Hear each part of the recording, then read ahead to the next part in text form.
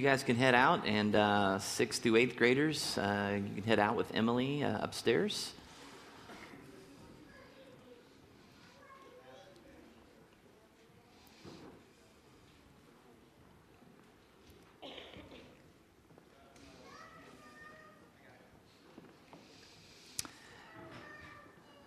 Hey, first of all, I just want to say thank you to a lot of you. We've been, my family's been doing a fundraising basketball tournament this weekend for our adoption, and a lot of you guys have volunteered and donated things to that, and it's gone really well so far. So really appreciate your help in that. As we go through this series of doing life together as the body of Christ and what that means, I was struck by a couple of different realities this week. One is just continues, I guess, to resonate with me is how hard that is to really care about people deeply, especially people who maybe have been strangers or just acquaintances to us as we try to get to know everyone that comes in here on a deeper level. But secondly, really how glad I am that I have a family and a community that's based on something deeper than just sheer biology. You know, that we have a group of people here who have a common commitment, a unified commitment to serve and honor Christ. And over the past 5 months, we've been talking pretty extensively about what kind of a community that Paul and people in the Bible are calling us to be in order to really reflect Christ well. In this world, we've talked about some very specific how-tos of doing that. And today, as we take a look in God's Word, we're going to be really taking a look at Paul's community. We're going to kind of get a glimpse of the people that he did life with and how those people interacted with one another and what they meant to one another. So, and you don't have to look very long if you look at Paul's writings to see that he really cared about people very deeply. He was really all about relationships, and he was very good, as we're going to see today, about really affirming people and really calling out the things that he saw in them that helped him to be successful in the ministry that he had. He understood that it was a partnership, that it was bigger than just him and what he brought to the table. So I want you to go ahead and open your Bibles to Romans chapter 16. It's page 790.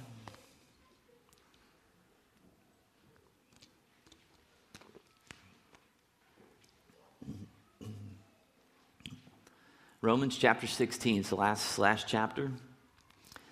I want you to just browse real quickly, just do a flyby with your eyes over the first 15 verses. What is it that just stands out to you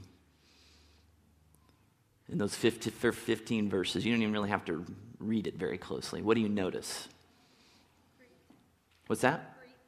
Okay, yeah. He sends in greetings. What else do you notice? I mean, just very blatant, just right there. A lot of names, right, that you don't know, correct? Okay, so at first glance, you just see all of these names that we can't pronounce.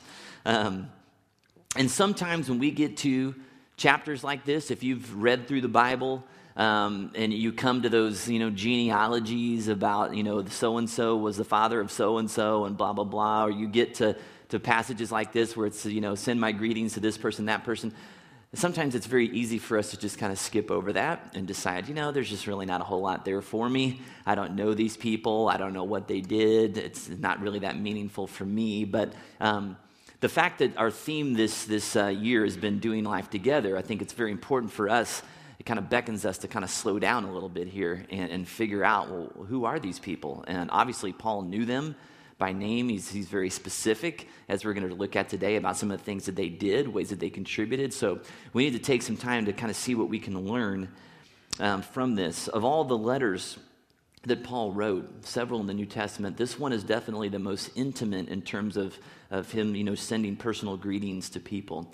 There's about 35 names listed here. These were all people that Paul knew and loved, and it just is a good reminder for us that ministry happens in community and by community. And so let's read through these first 15 verses here and laugh as I butcher pronunciations. Okay?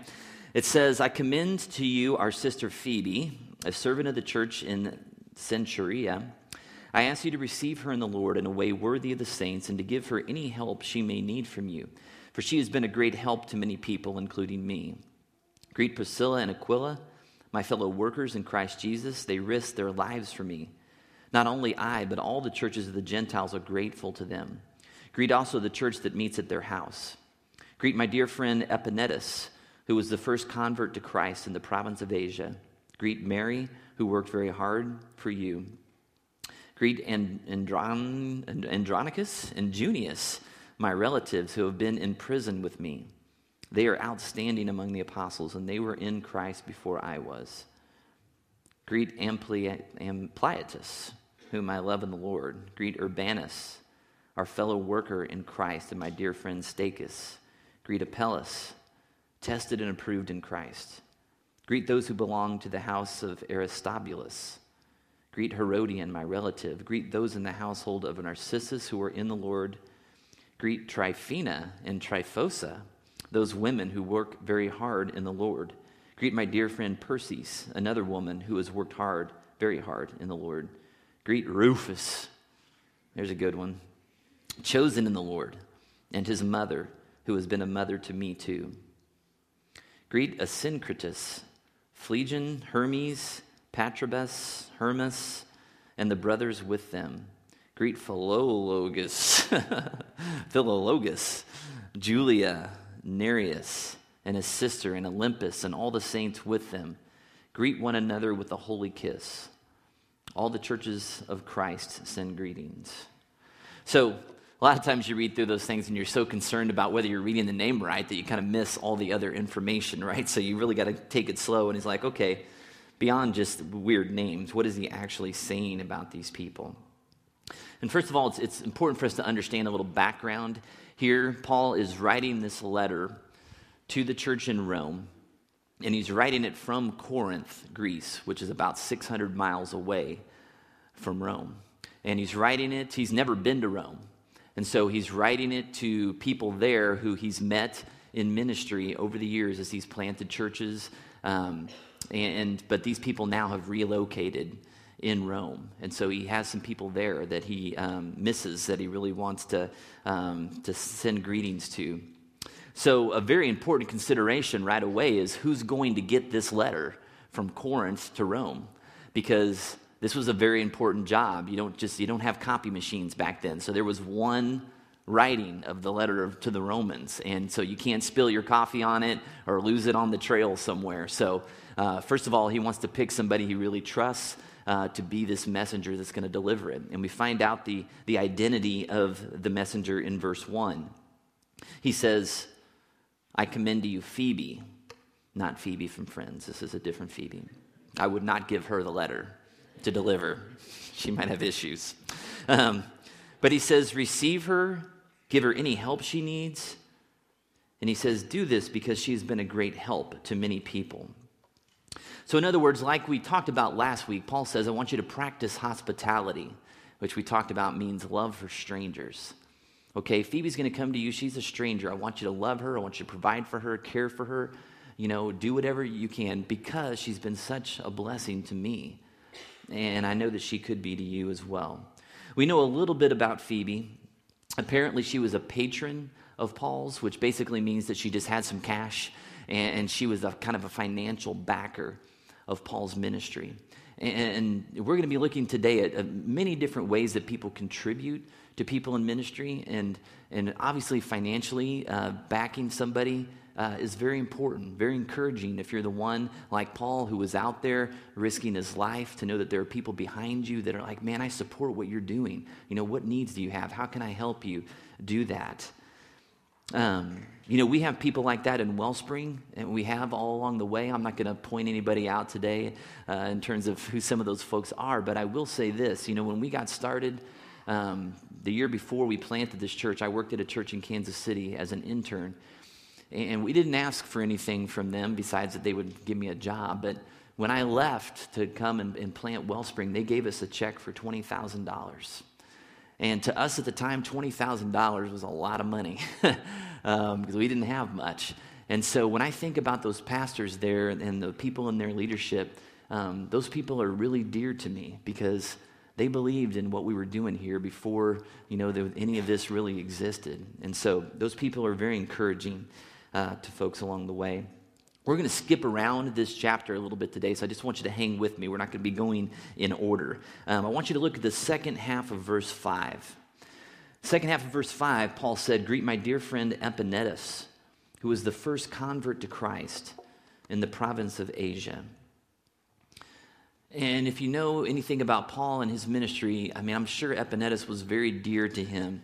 Paul was kind of one of the first guys that branched out from the area around, Israel, Jerusalem, that went out to Turkey, Greece, Italy, and those areas later in his life, and brought the gospel, the message of Christ to people that had never heard it before. And a lot of times along the way, as you read his letters, you see that there was a lot of resistance, a lot of persecution that Paul endured because people didn't like this message, that especially these Jews, that you guys have missed it, that there was this Christ that came and your people, beat him and abused him. And so you can imagine what it felt like for him when that first person came forward and said, "Yeah, man, I believe that. I want to commit my life to Christ." And because as we go on, we understand what that meant at that time to do that. And so Paul, he says, "I know Epaenetus is living in Rome now, and I want you to say hi to him because that guy really means a lot to me." And in a lot of ways, I can relate to Paul's feelings for Epaenetus there. Striking out and planting this church 5 years ago had a certain level of financial risk. In my life, I had, a wife who stayed home with our 3 kids, and so failure wasn't much of an option for us. And so there were some people along the way that I'll never forget. I'll never forget my wife for believing in me. I'll never forget my mom who moved here to kind of support this church and our family. I'll never forget Dave and Karen Hind and Rich Fox and Devin and Stacy Kearns and Bill and Stephanie Burr and Josh and Erica Albin and John Goolsby and Nick and Megan Kodeman and James and Erica Sones and Jason Hinckley. These were all people that were on board with this before there were people and buildings and money. These were people that believed in me as their pastor when I had never pastored anybody before. They believed in the vision of Wellspring and what we hope to be. They gave sacrificially. They served willingly. They poured their lives into forming this church community right alongside me. We were partners in that, and they're still partners with us to this day. And you never forget people like that. People that believe in God's call in your life, people that believe in the vision that God has laid on your heart. And so Paul gives Epaenetus a well-deserved shout-out.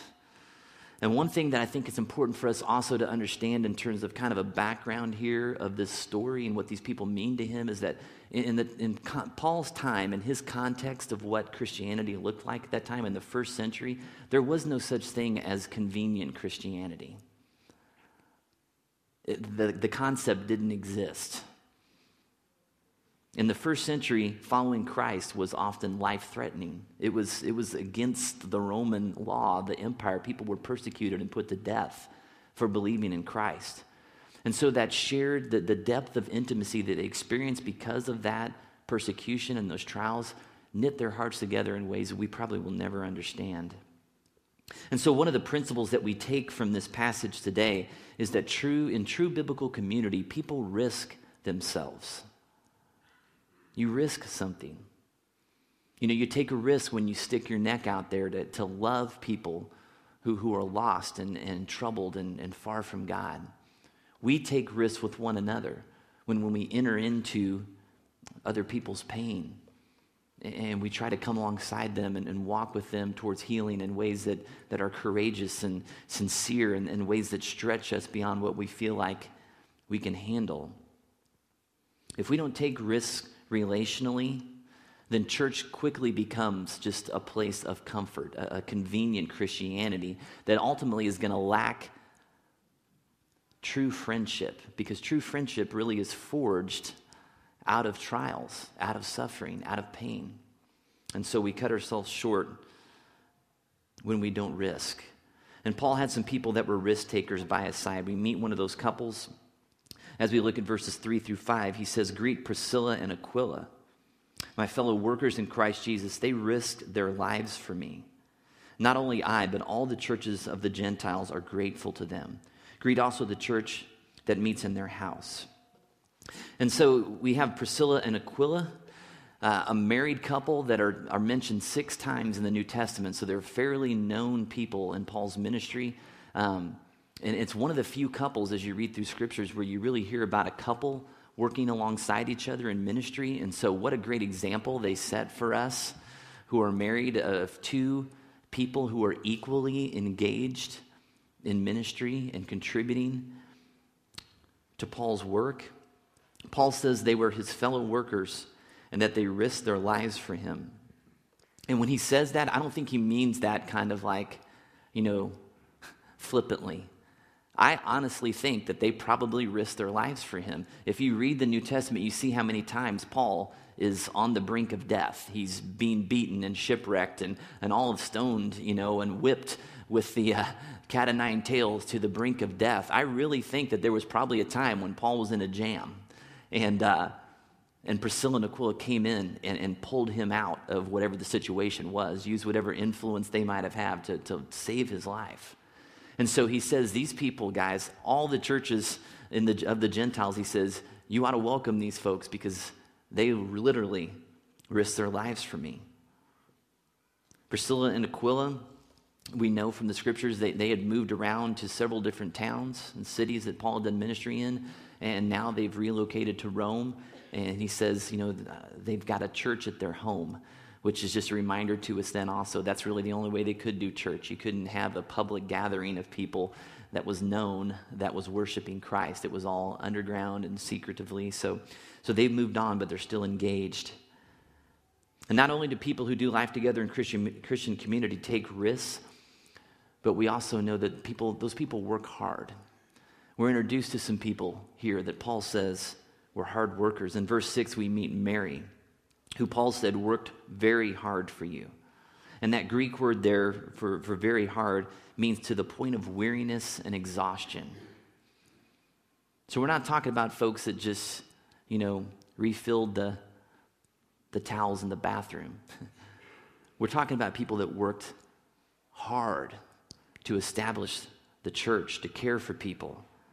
In verse 12, we meet Tryphena and Tryphosa and Persis, all women who worked very hard alongside Paul. So are all you moms and potential moms keeping a list here today of some great biblical names that you can name your children? Because I'm telling you, if the next set of girl twins aren't named Tryphena and Tryphosa, I'm going to be extremely disappointed, okay? That I would give you mad props if you named your kids some of those names. But people who care about each other and who are compelled by a common sense of God's grace for them and a common vision to reach people for Christ, they're willing to work very hard to serve and to love other people because of what they believe in. And I can tell you that pretty much every staff member here at Wellspring right now is underpaid and overqualified. Our volunteers that serve here on Sunday mornings, they show up early. Our band practices during the week, and then they show up at 8:30 on Sunday morning to get ready for you guys. Our video folks are here early.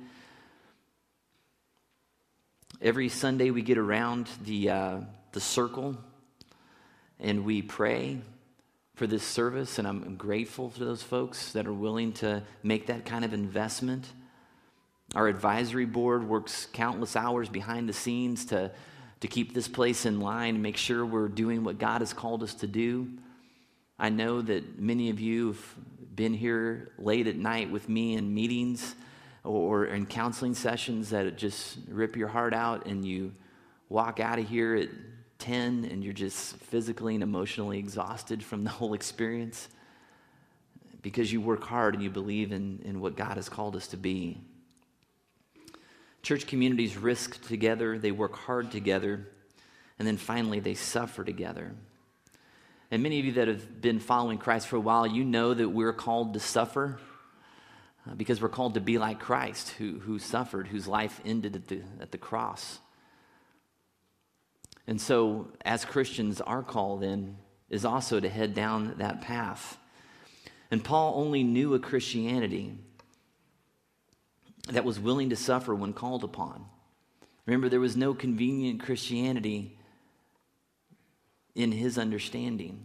You know, I think in America today, for too many of us, our faith journey stops when things get too painful, or when things start to demand a little bit too much of us, or when the risk seems a little bit too much to give.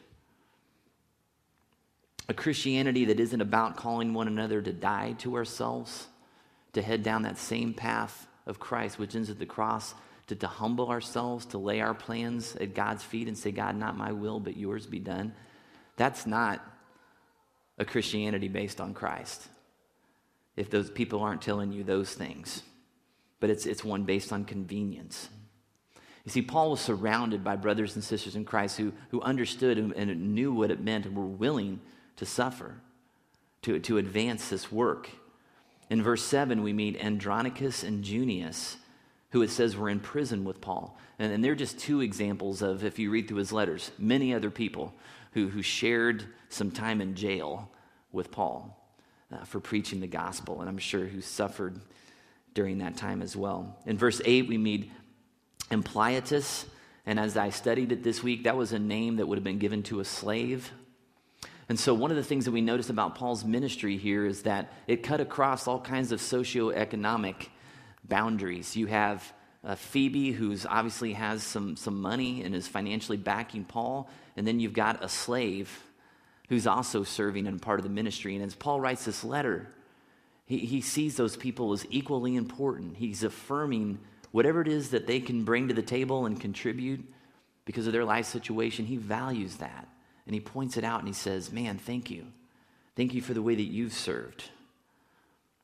In verse 13, we meet Rufus, who I'm sure would be disappointed today if he knew how many dogs have been named after him, but that's his legacy. And we meet his mother, who Paul says has been a mother to him also. And you can imagine what life on the road must have been like for Paul, going to these cities, beaten, persecuted, worn out. And then you have these spots along the road that he knows are kind of safe havens for him. Rufus's mama has got, the pot of stew, whatever his favorite meal was ready for him. And when he gets there, he's got a warm bed made and his favorite magazines, Christianity Today, all laid out for him. And maybe you've had some of those people like that in your life. I know I have, as I've journeyed, for 25 years and been a young man. I've had those people that are 20, 25, 30 years older than me that have cared for me. They've prayed for me. They've encouraged me. They've invested in me. And some of you here today, like me, are starting to get some gray hairs, or maybe you already have them, and you're looking around this young congregation and you're wondering sometimes, like, where do I fit in? What's my role? And I got to tell you, folks, these young folks that are here, they need to be mothered and fathered. Some of them literally, and most of them spiritually. They need people that will invest in them and care for them, like Rufus's mama. And I love looking out at some of those seasoned Christians in our audience. Barb Luritzen, she smiles at me every week when I'm speaking.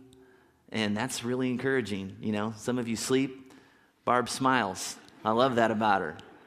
I love the emails that I get from Kit and Diana and Becky, and I love the verbal encouragement that I get from guys like Randy and Chuck and Steve and Gary, guys that know what that means to a young pastor, to be encouraged like that.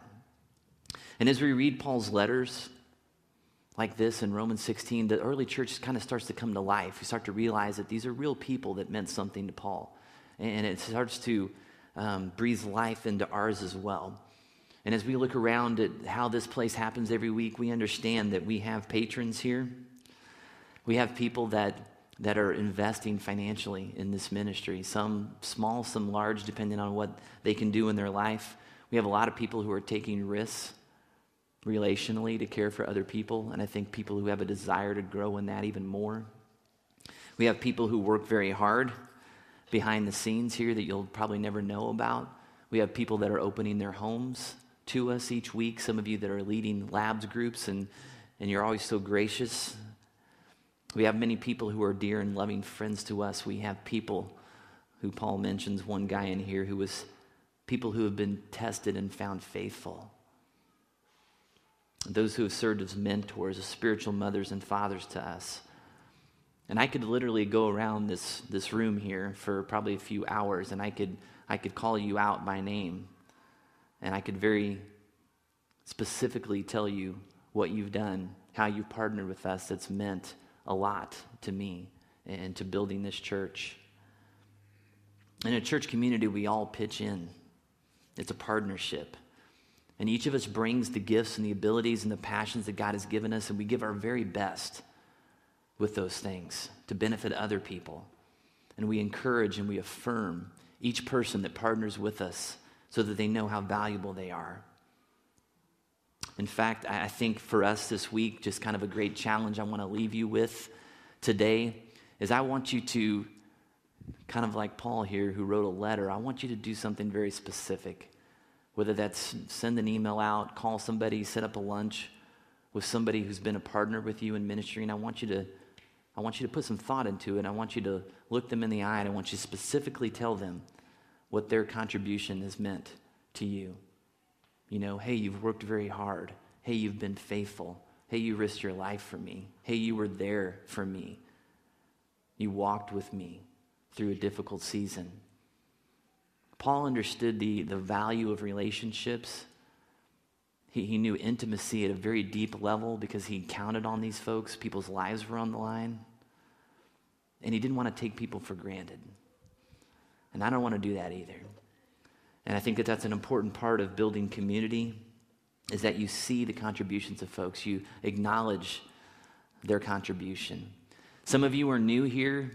You've only been here for a few weeks or maybe a few months, and I would say, just like we kind of read this about Paul and his ministry, I mentioned some names here today, and you're like, I don't know who those people are. It doesn't mean anything to me.